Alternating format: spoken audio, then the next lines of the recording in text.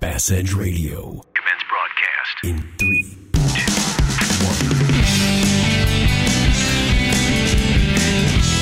1. You're listening to The Edge. Everything bass fishing. Coming to you nationwide from the Bass Edge Studios. Bass Edge Nation, we are back. Yes, sir. Bass Edge Radio, another episode 281. Aaron, it is June 1. We are ready to rock this thing. I'm excited this morning. How about you, buddy? I am very excited, and I know, Kurt, it's been a couple weeks since the royal wedding, but I know that you are sporting a lot of the new hats, and that's going to be part of your fishing wardrobe. Yes, I got all kinds of new hats and new ways to draw attention, and especially the signature Bass Edge hat, of course. That's right. It's a big bass on top of it in place of the feather and the flower. But we are rocking and rolling and cannot go any further without mentioning our friends at MegaWare Keel Guard. We talk about them all the time. Kurt, you and I both know there's several other people from Bass Edge Nation that knows that you have to have the MegaWare Keel Guard products, and that is the Flex Step, that is the Skeg Guard, and that is the first do-it-yourself keel protector. There is only one MegaWare Keel Guard. Be sure to put on the protection the pros pick, and you can visit them at keelguard.com. That's right, Aaron. Actually, the last couple of events I've been to a lot of dock lakes. I see those Skeg Guards all over the place, and they look stylish. Yeah, I was actually just recently at Stockton. I had 3 different individuals, and this is not a plug. This is the real deal. 3 people come up to me just there at that lake and tell me how that the Skeg Guard during that tournament saved them from basically either damaging or breaking their skeg, because there's a lot of timber in that lake, and certainly we were fishing plenty shallow, and everybody was kind of trying to find that bigger bite. So hats off to MegaWare Keel Guard. Yeah, for sure. Let's talk about that a little bit. So how did the tournament go at Stockton? I know that was the Central Elites, correct? It was the last regular season event, and although it's been a couple weeks ago, my hands are still recovering because everybody was catching 30 to 50 fish a day. Talking about fun, it was so much fun. And really what it came down to was being able to find that big bite. And when I say a big bite, a 2-day tournament, it only took 23 and some change to win it. But the last day, if this tells you how it is, Kurt, I called 5 times to get up to 9.77 pounds. Literally you would hang 2 on the balance beam scale because my scale couldn't differentiate between them, and they were right there. But kind of onto the fishing, if you were able to find those more healthy bass that had maybe spawned a little bit earlier and come up with kind of that 2.25 pound average, 2.5, somewhere around in there, you were in the check line. My particular fish came on topwater and Carolina rig, and that's really what it came down to. They were generating a lot of water during the week at practice. Then when the tournament rolled around, that kind of slowed down, but then the storms rolled in, thunder and lightning and wind like I have not seen in a long, long time. 5-6 foot waves. That lake gets nasty in a hurry on Saturday, but that did put a kibosh in the topwater bite for about the length of the storm, and they went right back to eating it. So a really, really fun tournament. Man, it sounds actually very similar to an event we'll discuss a little bit in our next segment, which was Toyota Texas Bass Fest over there at Lake Travis, where they were catching a lot of fish, and that big bite was a difference maker for a lot of people. So we'll certainly talk about that. And talking about big bites, I got to mention this. Everybody that is not on the Bass Blaster needs to make sure they're getting Jay Kumar's Bass Blaster. You can sign up by sending an email to bassblaster@bassgold.com. Jay is going to get you signed up on this. But if you were already getting this email on the newsletter distribution list, you would know that there is a new Tennessee record crappie caught. 5.4 ounces. 5 pounds, 4 ounces. This thing is gigantic. It's absurdly huge. The pond was named James Ferguson, but this gentleman out of Tennessee caught this thing. Jay calls it a puddle melon. But huge freaking fish. Pending crappie world record. Cool deal. But, that's the kind of great information you're going to get from Bass Blaster. So make sure you remember. Again, you can sign up for that by sending Jay Kumar an email, bassblaster@bassgold.com. You're going to get all kinds of great bass fishing news. But hey, Aaron, we've got more bass fishing news coming up. We're going to slide into the second segment. But first, before we do, we've got a great tackle tip brought to us by our folks at protecttheharvest.com.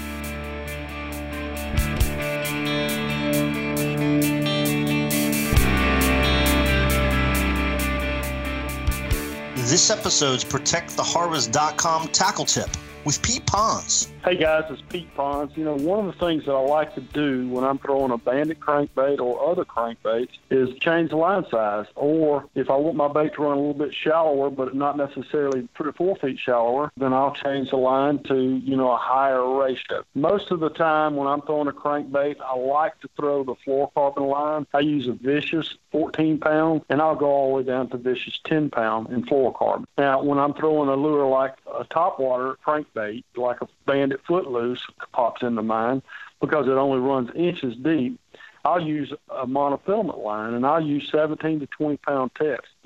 Some of the times the line size makes all the difference in the world if you're getting bit or not getting bit. But when I'm throwing the footloose, the heavy line is a key, because I always throw it around a lot of cover, a lot of structure. It's on the surface, so basically the fish don't see it anyway. Mostly it's a reaction strike. So again, when I'm throwing a deep diving crankbait or a deep bird diving crankbait, I'll use the Vicious fluorocarbon 14 to say 10, and even sometimes 8. When I'm using a surface lure, then I'll use the Vicious monofilament in a heavier line. This is Pete Pons. I hope that helped you. Great tip, Pete. Thanks. First by land and now by sea. For years, Lucas Oil has been a staple in high-performance vehicles on both the road and track. Now, from the makers of Lucas Oil comes Lucas Marine Products, specifically engineered for marine applications. Protect and lubricate your marine inboard, outboard, or high-performance boat with Lucas Marine Engine Oil or Lucas Synthetic-Based Oil. Learn more about the complete line of Lucas Oil and marine products.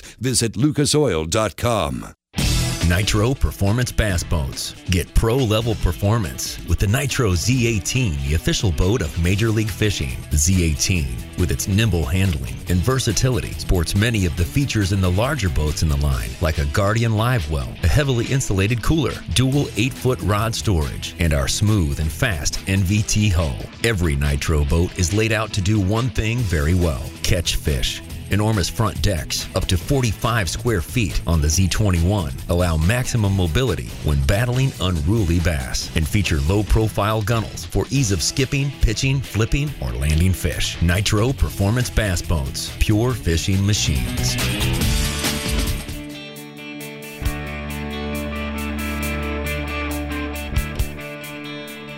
Kurt, I kind of monopolized the fishing conversation there in the opening segment, but I want to make sure that we cover, I believe the last episode we talked, we were both practicing kind of for our events. You were practicing actually for Kentucky Lake, and kind of threw out there that, hey, I'm going to be staying in Barkley. Curious to kind of follow up. Did that hold true, or what happened for you? So it didn't.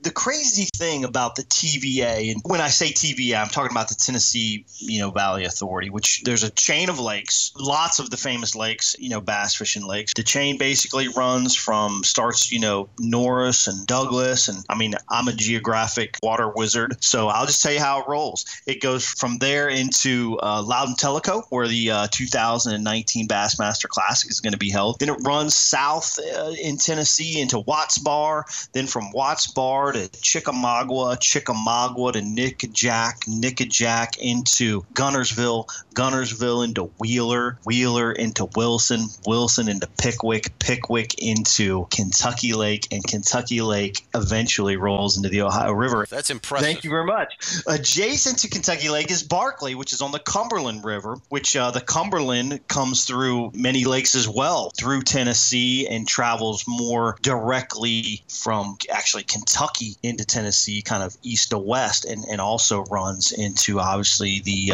Ohio River there through the dam at Barkley. But those lakes include, should we go down the list? No, we don't have enough time. Essentially, these TVA reservoirs are very interesting reservoirs because they're really river run reservoirs, especially the last 5 or 6 in the chain, starting with Chickamauga and then running all the way down through, into Kentucky Lake. And these fish move off the bank fairly quickly. Now, sure, there were some fish caught on the bank, but when I launched my boat, amazingly, in my research, I had seen water temps were kind of mid-60s 2 weeks prior or so before the FLW Tour event got there. As soon as I got there, water temps were in the mid-70s. It had risen very quickly. We had air temperature in the 90s. So I decided to try a little bit shallow, but really went and stayed offshore in Kentucky Lake. I thought that's where I needed to be and found a few fish, but it was difficult. That whole whole chain is dealing with something that everyone should be aware of, and that's Asian carp. Asian carp is an invasive species, very prevalent on the Ohio River. You've seen the videos on YouTube where these carp are jumping out of the water and people shooting them down with bow and arrows and stuff like that. Well, they are funneling up the Tennessee River, and that includes funneling into Kentucky Lake, which of course means they're in Cumberland River, which is Lake Barkley, and they're funneling up that way as well. But they're into Lake Pickwick, they're up into Wilson and Wheeler, and they're moving up the chain. And before long, they'll be up to Chickamauga and Nickajack and the whole 9 yards. But this fish is kind of changing some of the environment, obviously, with locating fish offshore, and it is making it more difficult to identify the bass. Anyway, long story short is I had a great first day. I had almost 16 pounds of fish sitting in 22nd place, and this is a little bit of what the average angler doesn't see of what goes on throughout a week of fishing, the ups and downs, the emotional struggles. But I'm in 22nd after day one. I've bopped all the way up into FLW Cup qualification standing, sitting around 40th place, and I'm super stoked. In day two, I went out there and bombed. Caught one fish for 211. It just didn't work out for me that week, and I didn't adjust well. Didn't adjust well to fish movements and kind of moving around the area that I chose to concentrate on enough to catch fish to stay alive, quite frankly. But Kentucky Lake is still a great event. Jason Lambert, a ledge fishing guru, along with Randy Haynes, dominate the event. Lambert ends up winning the crown with 101 plus pounds, crushing the field by about 30 pounds. So there's lots of big fish to be caught out there at Kentucky Lake. But we had an interesting scenario where two anglers, Lambert and Haynes, started on the same spot on day three. Toss up, who claims who should have been there, who shouldn't have been there. I'm not going to get into that part of the conversation. But one thing I do want to kind of get into is Randy Haynes didn't like it, and he left the tournament, leading the event after 2 days and left the tournament. Kind of a crazy situation, but you can look all that stuff up on social media and get lots of opinions. We're not going to really express them here at Bass Edge Radio. The interesting thing, you said you didn't adjust, but, had you stayed in shallow, that first day would have never happened. Because you threw out that you were going to stay out at Barkley. So you did the right thing there. But at the end of the day, we are dealing with conditions that, like you said, now, was there another adjustment required? Perhaps. So anyway, great way to get there. Fish the current conditions like you hear all of the pro anglers on here talk about, including yourself, of going out there. And, another event and I know we're running short on time, but another event that took place in addition to the Kentucky Lake event, my Stockton event, was the Toyota Texas Bass Fest. That's right. And that's where we were mentioning a little bit before the break and talking about in the first segment there was the difference maker, those big fish. There was lots of fish caught at Lake Travis. The bass population there is tremendous, and getting that kicker bite was the key. And honestly, lucky for us, we've got the guy on the line that got the most kicker bites for that tournament. We got the winner coming up right here on Bass Edge Radio. Stay tuned. This is FLW Tour Pro Chris Johnson. I'm BASS Elite Series Pro Matt Herron. This is Lucas Oil Pro Bill McDonald. This is Texas Roadhouse Pro John Hunter. This is FLW Tour Pro Todd Hollowell. Hang in there. More Bass Edge Radio is coming right up.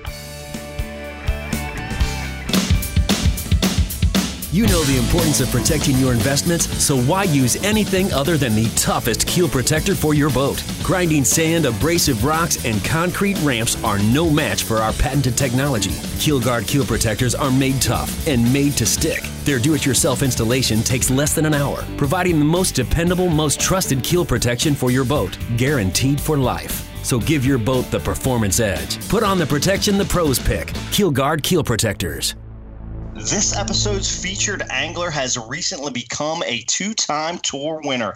Lake Okeechobee with the FLW Tour and now Lake Travis with the BASS Elite Series. We're excited to have with us Bass Elite angler Drew Benton. Great to have you on the show, Drew. Hey, guys. Thanks for having me. I still haven't really sunk in. I'm so pumped to get this next win under my belt, and I'm excited to see what the future holds. Well, it's exciting, Drew, to hear kind of you talk about get the next win, because most people are still trying for their first win. So a huge congrats on that win there at Lake Travis in Texas, a lake in which I'm very fond of, spent a lot of time on, and plus it kind of reminds me of a lake that I lived on, Table Rock, for several years. But how does it feel? I know you said it hasn't really sunk in, but how does it feel after winning on your first season with the FLW Tour in 2013, and now 5 years later, you get win number 2, this one with the BASS Elite Series? Well, honestly, the first one, I really didn't understand what goes into a tournament win at this level. I didn't take it for granted, don't get me wrong, but I didn't have the struggle that I had in between there and here.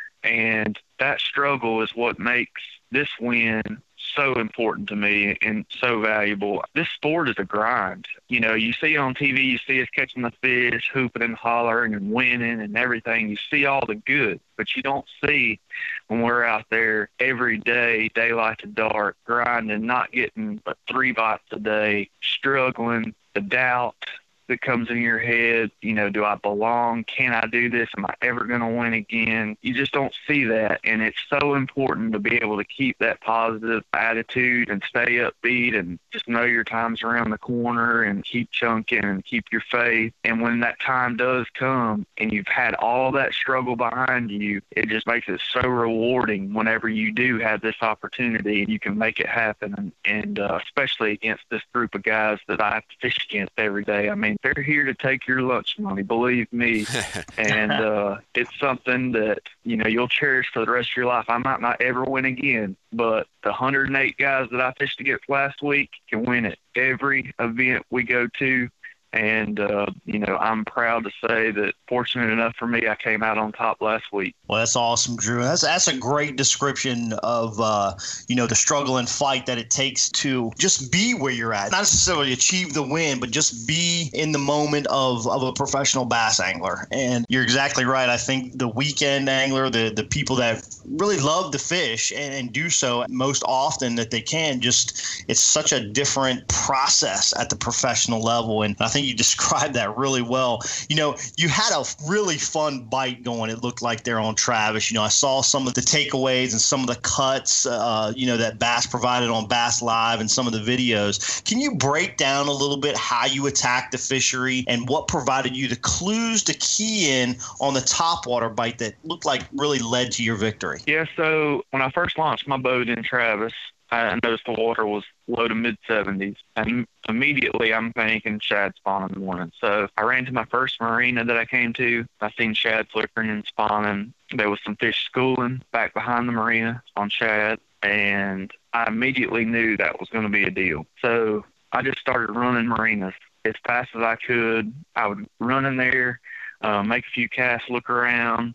If it wasn't happening, I would go into the next one. And I would bounce around in between marinas that were in creeks and pockets, main lake marinas. I wanted to kind of get a test of everything. And it seemed to me that the ones on the main lake or the ones that were just inside pockets closest to the main lake was really, really deep water under them, like anywhere from no less than 50 or 60 feet to 100 and something feet. Those were the best ones that still had shad spawning on them. But I think it was because the water was warming so fast that those shad were wanting to stay out there to where they could get to that deep water quickly. So I started running marinas, and finally on day 3, I had 3 marinas that had some really big fish in them. Pulled into one and had probably 7 3-pound plus bites. Pulled into another one late in the day, actually physically saw probably 20 pounds follow my bait out. Wow. And by the time I got to the third one, the sun was up a little bit higher and the shad spawn was done. And I probably had 25 or 30 pounds follow a jerkbait out. That's a good way to locate fish. You can throw a jerkbait up in those docks and jerk it out real, real fast and real erratic. And you might not get a bite, but you'll at least get those fish that are living there and using it to show themselves. And that's, you know, what I did. And I ran those docks. And by that time, I think Jordan Lee was coming in. And I was like, dude, they're living on these marinas. And I said, I just had like 25 pounds to haul this thing out. Like, I don't know if we can get them to bite or not. And, we talked some strategy on what might can get them to bite because they're keyed in on those little bitty shads. You can throw a little bitty swim bait, and when they're keyed in on that stuff, you have to throw something that they don't get a good look at. And I experimented, and I just felt like a topwater, most importantly, one with a feather on the back, was key, and it allowed them to zero in on that feather, and I was able to get them to bite when I worked that real fast. But late in day 3, so that was kind of my attack. I was going to fish marinas in the morning. I had some fish out deep. I'd caught a few quality fish on a Magnum shaky head out deep, and I was going to jerk marina docks and throw a spoon on marina docks later in the day when the sun got up. That was going to be my game plan. I was running that the last day of practice, and then my roommate, David Mullins, pulls up to me, and, we share notes out there on the water, and he said, "Hey, man, I've had a couple blow-ups on topwater, and the sun was real high." And I was like, "Really?" I said, "Okay. Well, I'm going to run it for a little bit." So we started running, just skipping each other in pockets and, points and different things. And we met again about an hour later, and each of us had about 10 bites. And I'm like, hey, there might be something to this. So first day of the tournament, I ran to my first marina, and the shad spawn was not going on at all. I couldn't figure out what was going on, but I said, there's got to be some fish still here. So I started throwing my topwater in the slips and around the corners and stuff. And I caught like a 5-10 that was still there, thinking the shad were probably going to spawn too. And, he was disappointed. But he was glad to see that topwater come by, and caught him, fished around the deep stuff. And I caught one little bitty keeper, had a backup plan to run way up the river and flip bushes just to catch keepers. Ran all the way up there, and I was fishing behind several guys in the area that I found, and it just wasn't working out. I caught like 2 little keepers, and at 1:30 I had 4. And I'm like, well, what am I going to do? I said, well, I can, on the way back to the takeoff, I can just jerk docks and kind of junk fish, and I'll catch another keeper. I knew with the big one that I had, all I needed was another keeper to, keep me in the game. Well, when I'm running back, I'm running through the area that I got those topwater bites in. I said, you know what? I'm going to give it 30 minutes. I'm going to give this topwater deal 30 minutes, and I'll still have a good hour to jerk docks. That'll be plenty of time. Pulled in the first place,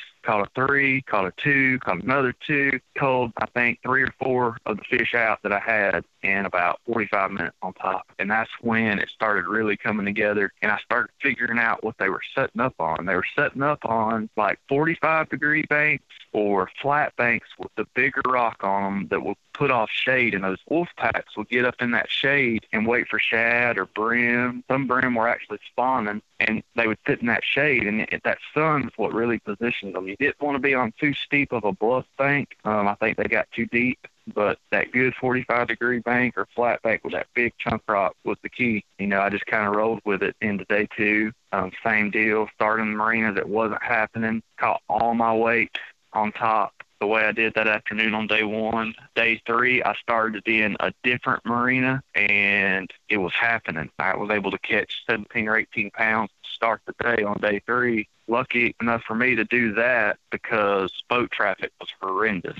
Couldn't get anything going on top because there was muddy banks everywhere I went, big waves, people cruising down the bank, and it just wasn't working out. I only caught like 1 fish or 2 fish that I weighed in on top throughout the day on day 3. And then day 4, we had the nasty weather move in, kept the boats off the water, and I was able to run that pattern the rest of the day and catch them. So wow. Well, I almost feel like in the first 11 minutes we can just shut the show down, Drew, because right there you just brought the goods and a wealth of information. But hey, before we head to break, I do want to make sure we spend time diving off into marina fishing because, my part of the country, the Corps has actually ruled to where on some of the lakes you cannot go into marinas and fish. So I always I miss that aspect because it used to not be like that. But I know, obviously, from your description, it was a huge player for you at Lake Travis, as it is on many lakes throughout the country, and it's not often talked about, but we have seen it be successful in several national events this year. And what's your opinion on why marinas are really just bass magnets? Honestly, marinas aren't my deal. I'm still kind of learning myself, but from what I've learned this week,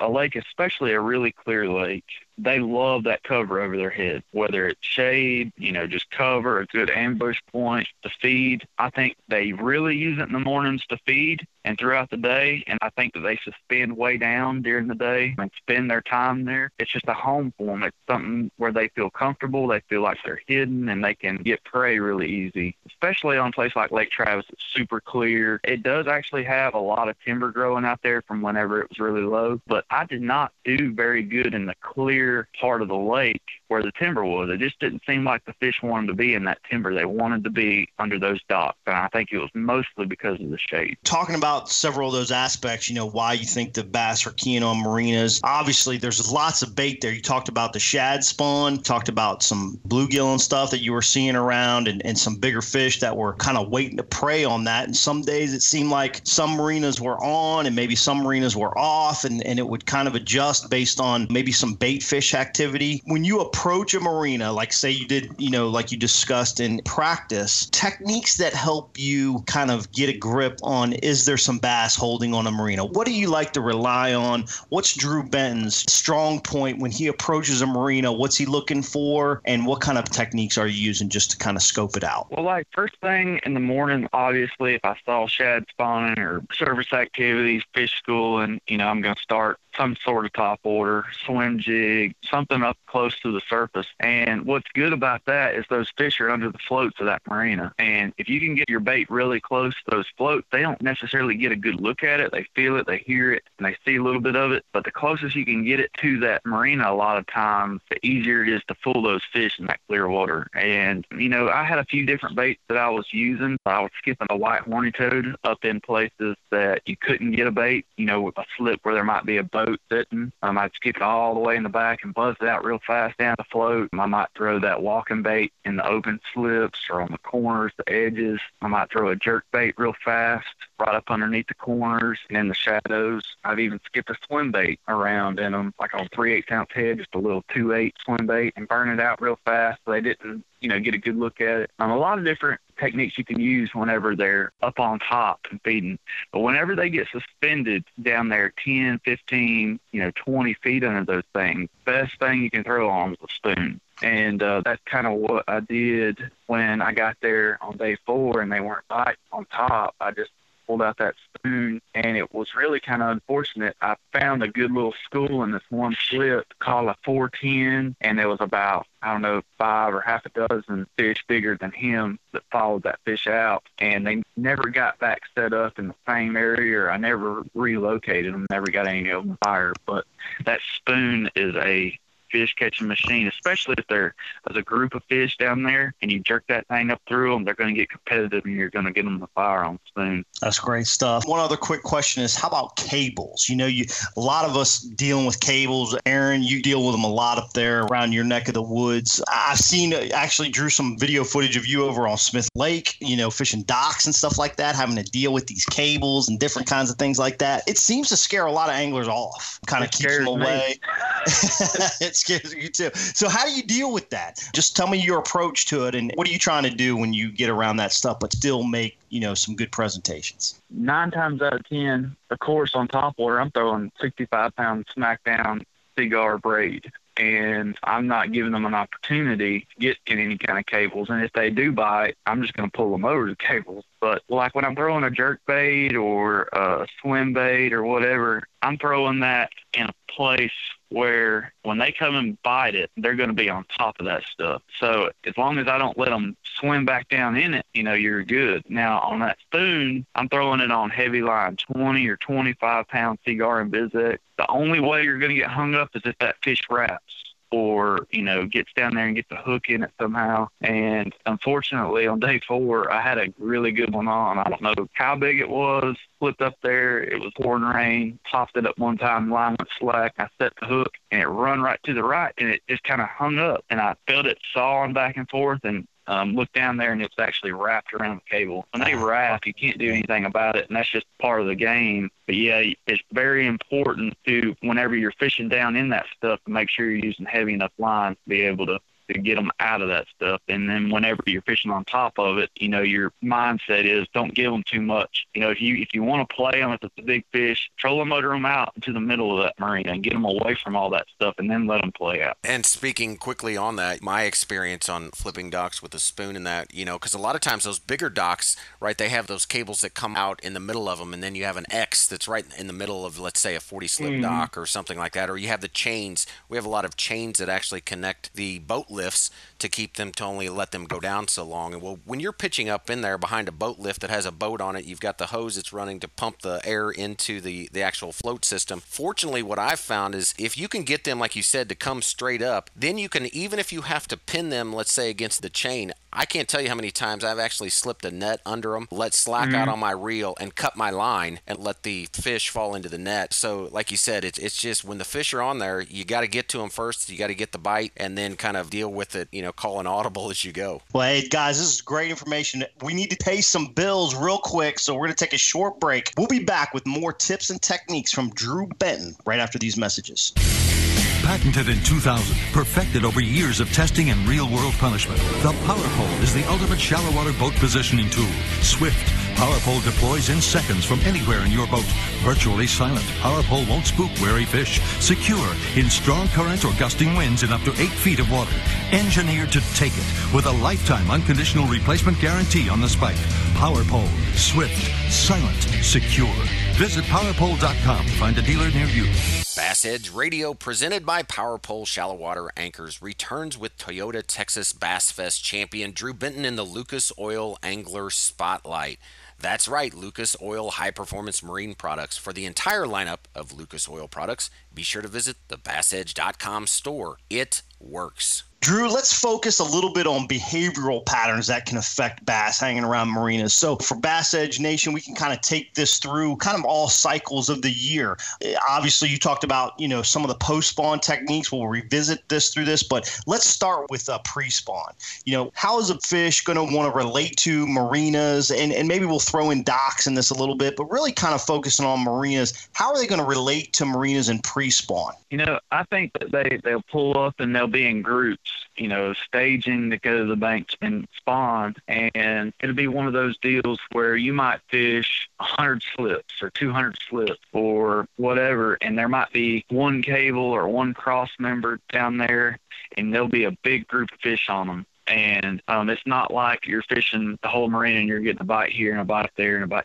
I think they're more stacked and they're tighter together whenever they're in pre-spawn myself. This week, it was the opposite. You were fishing a bunch of different slips, a lot of a marina, and you didn't know necessarily when you were going to get your bite, but they were kind of scattered out throughout. I think it's more hunting that school in a marina during the pre-spawn.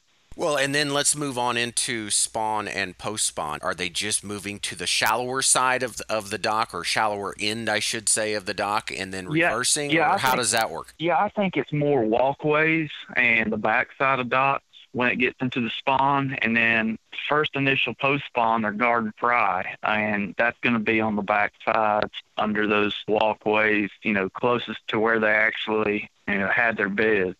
And then you just kind of follow them out. The shad come in and spawn, and they'll move out and get set up and feed on those and kind of live on the dock. And then I think in the summertime, they just stay deeper and they stay suspended under there and wait for those schools of shad to swim by. It seems like in that spawn and post-spawn time frame that's when it kind of takes a little bit more patience. You've got to be able to, look behind the marinas, look behind the docks, make more intricate casts, kind of take your time, because it seems maybe the angler that can strategically fish a dock rather than just swing by it real quickly and make a couple half-hearted casts, hoping ones that comes out and grabs it. That's the behavioral pattern where you really have to kind of dig in, you might say. In the summertime, you just talked about, fish kind of continuing to relate to docks and marinas. How about the bait fish activity through that cycle? They're not as bait oriented in the spawn, obviously. They're more thinking about reproduction. Obviously, post-spawn, you already talked about about shad spawning. How about the summertime, like throughout where we're about to approach? Here we are June 1. We're about to get into late June, July, when the spawn is totally done pretty much all over the country, and we're kind of getting into that strong summer cycle where for a couple months we're going to have high water temps. What are you looking for on marinas and docks during that time frame? Honestly, I think on a lake like Lake Travis that has so much bait in it, I think a lot of those fish get out there in that deep water and follow the bait and really don't relate to marinas as much. Okay. I think that there'll still be some fish on those marinas, and they might be really big ones, to be honest with you. They might be big loner, largemouth, but I think the majority of your fish are going to be following that bait fish around, suspended out deep over 100 foot of water, because I've seen that start to develop in our tournament. During practice in the first couple of days, they were schooling in and behind those marinas, and it was all close, oriented to the marinas. By the end of the tournament, they were schooling out in the middle of the river. Those fish have started to migrate and follow those shad out, and they're going to stay on them. Those shad are going to move deep when that water temperature gets up, and they're going to suspend over that, and those bass are going to follow them. So you're still going to have some of those really big ones. They're going to stay in those marinas, and I think that's a great way to target a really big bite, because, you're going to have big bluegill that's going to live around those marinas all year.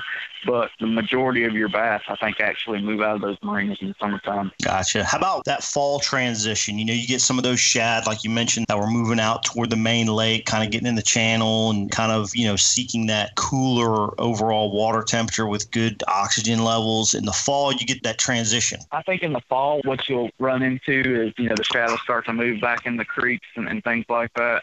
And in those marinas that are at the mouth of those places, that'll be where they'll show up first, and that'll be a good fall pattern. I think James Watson won a big tournament on, was it Table Rock or one of the Ozark Lakes? I think so, yeah. On a spoon in marinas around that time of year. So that's definitely going to be coming back to you in the fall. Yeah, well, it sounds to me like you hit the nail on the head. Where the bait are that time of year, the bass will be. And if it happens to be that the bait can be locating under one of those bigger, longer docks, perhaps in deeper water, you can find the mother lode in a hurry, because just like you said, Drew, those wolf packs, a lot of times those bigger fish all hang out together just like the smaller fish do. So that's a fun experience when you can find it. And lastly, kind of covering this pattern of marinas that we're talking about, any final thoughts of maybe, tricks, unconventional, that aren't necessarily in the spotlight when it comes to working over a marina that is productive, where the bass maybe become weary from the pressure? Yeah, it seemed to me these fish really got conditioned. So later in the week, you got a lot of followers and a lot of fish that just wouldn't commit to your bait. And to me, it was important to get your bait back there where you thought that nobody had casted yet. And to do that, I tried to skip stuff way back in there. I don't know if you saw the footage where I fell in, but that fish was back there behind where a boat was, and I threw over a walkway and got the fish to bite. And I think that's really important, especially on a place that's high pressured, is everybody is casting to the corners and the slips that are easy to cast to, but you got to kind of think outside the box, try to put your baits where you envision that no one else is thrown. Kind of like a good major league pitcher. You got to try and put the ball where nobody else can put it. Yep, exactly right. Well, actually, Drew used to be a catcher. I don't know if you know that, but he played college baseball down there in Florida. So he knows all about shaking things up and putting things in places that make it strategically better for him to catch more fish. So that's pretty cool. Drew, I did see where you fell over there. If folks haven't seen that, you can go to Bassmaster.com, kind of check Drew out going for a swim.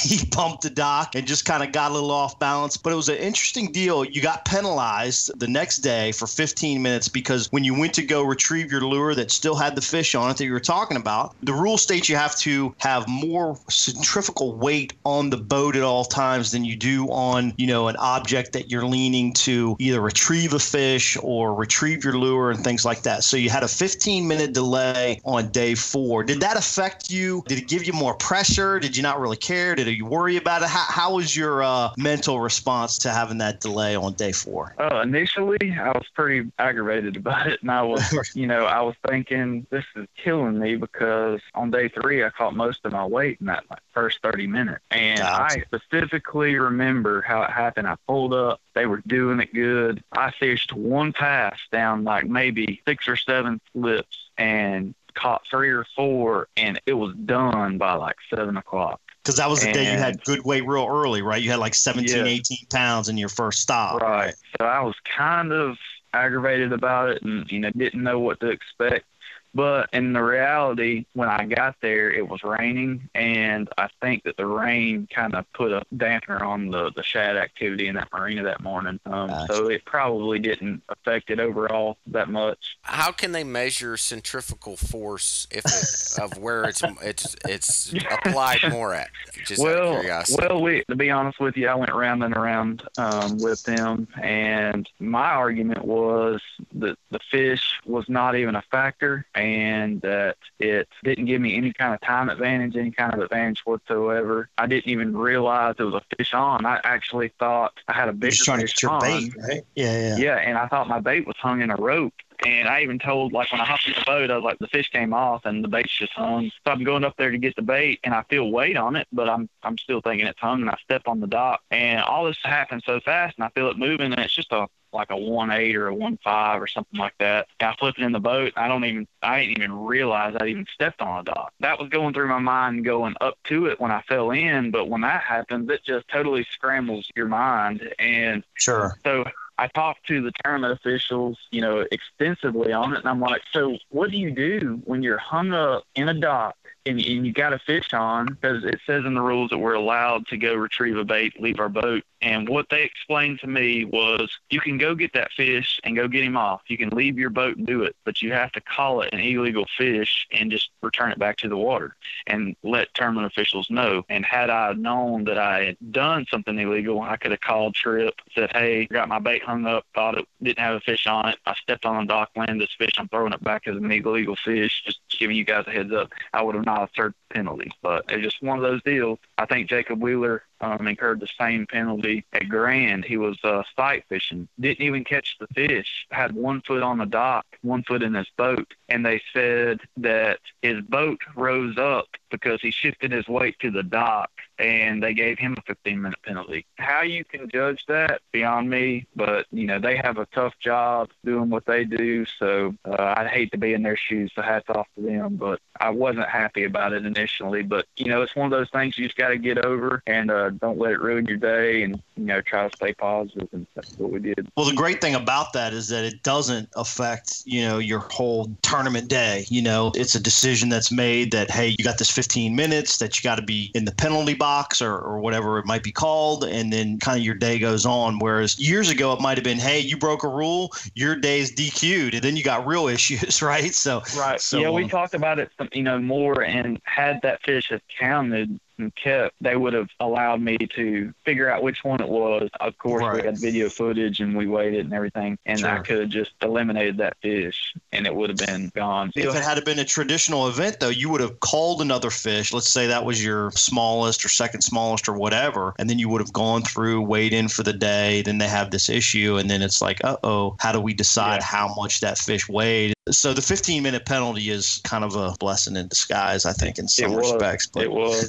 That's pretty interesting stuff. Thanks for explaining that to us and bringing that to everybody's attention, because, obviously in national tournaments, the rules are pretty explicit, but still don't carry the literature for all aspects of things that can happen out there on the water. So it always makes it pretty interesting. But Drew, every episode, let's move along. We got a quick question that was submitted by a listener on our social media, or sometimes they submit them via our website, bassedge.com. But this question is presented to us by Nitro Performance Bass Boats. It comes from our Facebook page, submitted by Jorge Sanchez. Jorge asks, how do you target bigger fish? What's the fine line or skill you must develop to be able to catch the bigger fish? My question comes from personal experience as I fish local tournaments in my bass club, from work as a co-angler, and I do catch a lot of fish, but not solid fish. Lots of 14 to 17-inch bass, having difficulty breaking that pattern. What am I missing? I think it's because you're stuck in your same habits,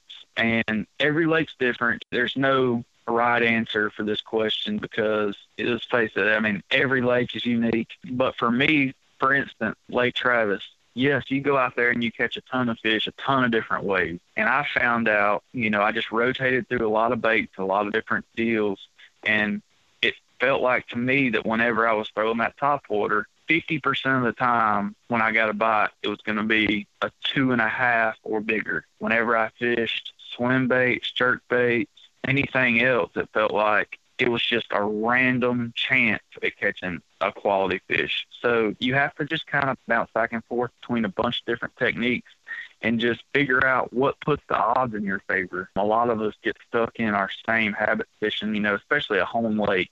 They're the worst. You catch fish a certain way and you're comfortable fishing that way, and you just continue to do it, and you wonder why you're not getting the bigger quality bite. And it's because, you might not be doing the right thing to target those quality fish. So you just got to experiment, bounce back and forth between a bunch of different stuff, and figure out what puts the odds in your favor to catch those big fish. That's a great answer, Drew, because, I firmly believe whether it's in life, business, or fishing, the same level of thinking and doing that has gotten you to where you're at the present moment is not necessarily the same thinking that you need to get you to where you want to go. So thank you for answering that, Drew. And Jorge, we appreciate you sending that question into Bass Edge. I'm going to make this easy. We need one more thing from you, give you 3 different ways to do that. You can go to bassedge.com, click on the Claim Your Prize segment. You can send us an email at support@BassEdge, or simply log on to any of the social media, Facebook, Twitter, Instagram, letting us know that you heard your question answered by Drew on the show to receive your Bass Edge gift. Aaron, you covered that pretty solid. I think we're all wrapped up with the interview. And Drew, thanks a bunch for being on the show. I always want to remind all of our listeners to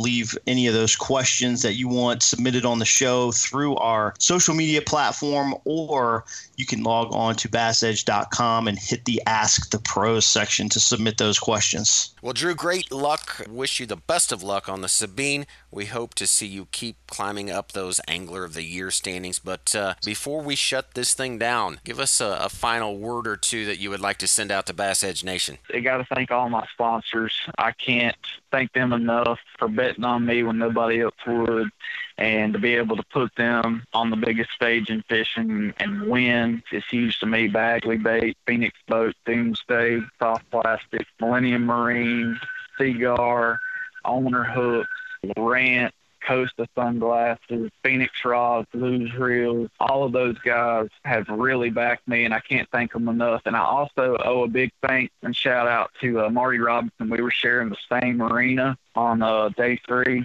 and we had a conversation on day 4. Even though he knew that I had the penalty, he allowed me to go in there and fish by myself. He's like, man, you got a chance to win this thing. I'm way down. Have at it.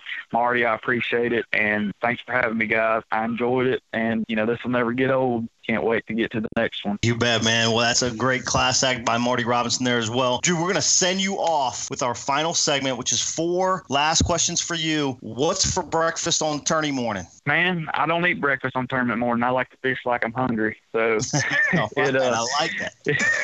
Good deal. Okay, what's your favorite type of lake to fish? You've been successful all over the country. You seem to be a shallow water guy, though. But what's favorite type of lake to fish? I like lakes with big, giant fish in them. I don't like to fish these places that you're culling through a bunch of 12 and 13 inches. I like your Sam Rayburn's, your Toledo Bends, your lakes that's really got those giant bass in them. What is the last picture you took with your cell phone? We had dinner on Lake Travis. The night after I won, I took a picture of the lake and the sunset. Awesome. All right, and you're a Florida boy. Seminoles or Gators? Go Gators. There you go. All right, Drew. Well, thanks again so much for being with us here at Bass Edge Radio. Bass Edge Radio will return right after these messages. You know the importance of protecting your investments, so why use anything other than the toughest keel protector for your boat? Grinding sand, abrasive rocks, and concrete ramps are no match for our patented technology. Keel Guard keel protectors are made tough and made to stick. Their do-it-yourself installation takes less than an hour, providing the most dependable, most trusted keel protection for your boat. Guaranteed for life. So give your boat the performance edge. Put on the protection the pros pick. Keel Guard Keel Protectors. Patented in 2000, perfected over years of testing and real-world punishment, the Power Pole is the ultimate shallow water boat positioning tool. Swift. Power Pole deploys in seconds from anywhere in your boat. Virtually silent, Power Pole won't spook wary fish. Secure in strong current or gusting winds in up to 8 feet of water. Engineered to take it with a lifetime unconditional replacement guarantee on the spike. Power Pole. Swift. Silent. Secure. Visit PowerPole.com to find a dealer near you.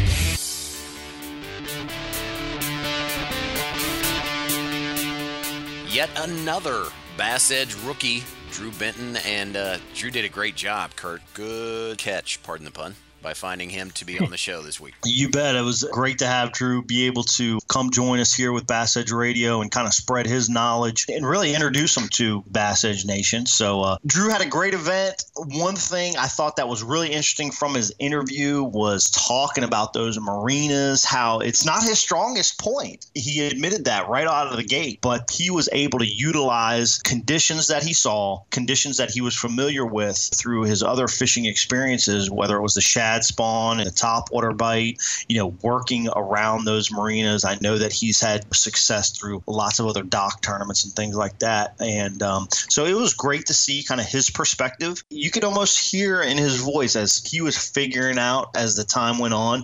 And still, I don't think that Drew would consider himself an expert at marina fishing, but what Drew's an expert at is bass fishing. And that's the key, to take your experiences that you have in this game and then apply it to different places that you travel to or different conditions that you see maybe on your home lake to be successful. And that was what Drew was able to do to take the championship there at the Toyota Texas Bass Fest. No doubt. Sounds just exactly like a chapter out of Dr. Jay McNamara's book, The Psychology of Exceptional Fishing. Certainly not one of his strengths. He might reconsider that now that he added a huge deposit to his bank account. So, hey, it is time to shut this thing down. I know we kept you a little long today, but we felt that the information was well deserving of the time invested. Hopefully you can take that, put more fish in the boat next time you are on the water. Be sure, stay abreast with us on all of the Bass Edge social media for great tips. Send in those questions. Get the free stuff, your chance, opportunity. We appreciate you spending the time with us. For additional knowledge, be sure to visit bassedge.com. Articles, videos, all kinds of goodies to purchase online. For Kurt Dove, I am Aaron Martin. Looking forward to episode number 282, June 15th. So long, everybody.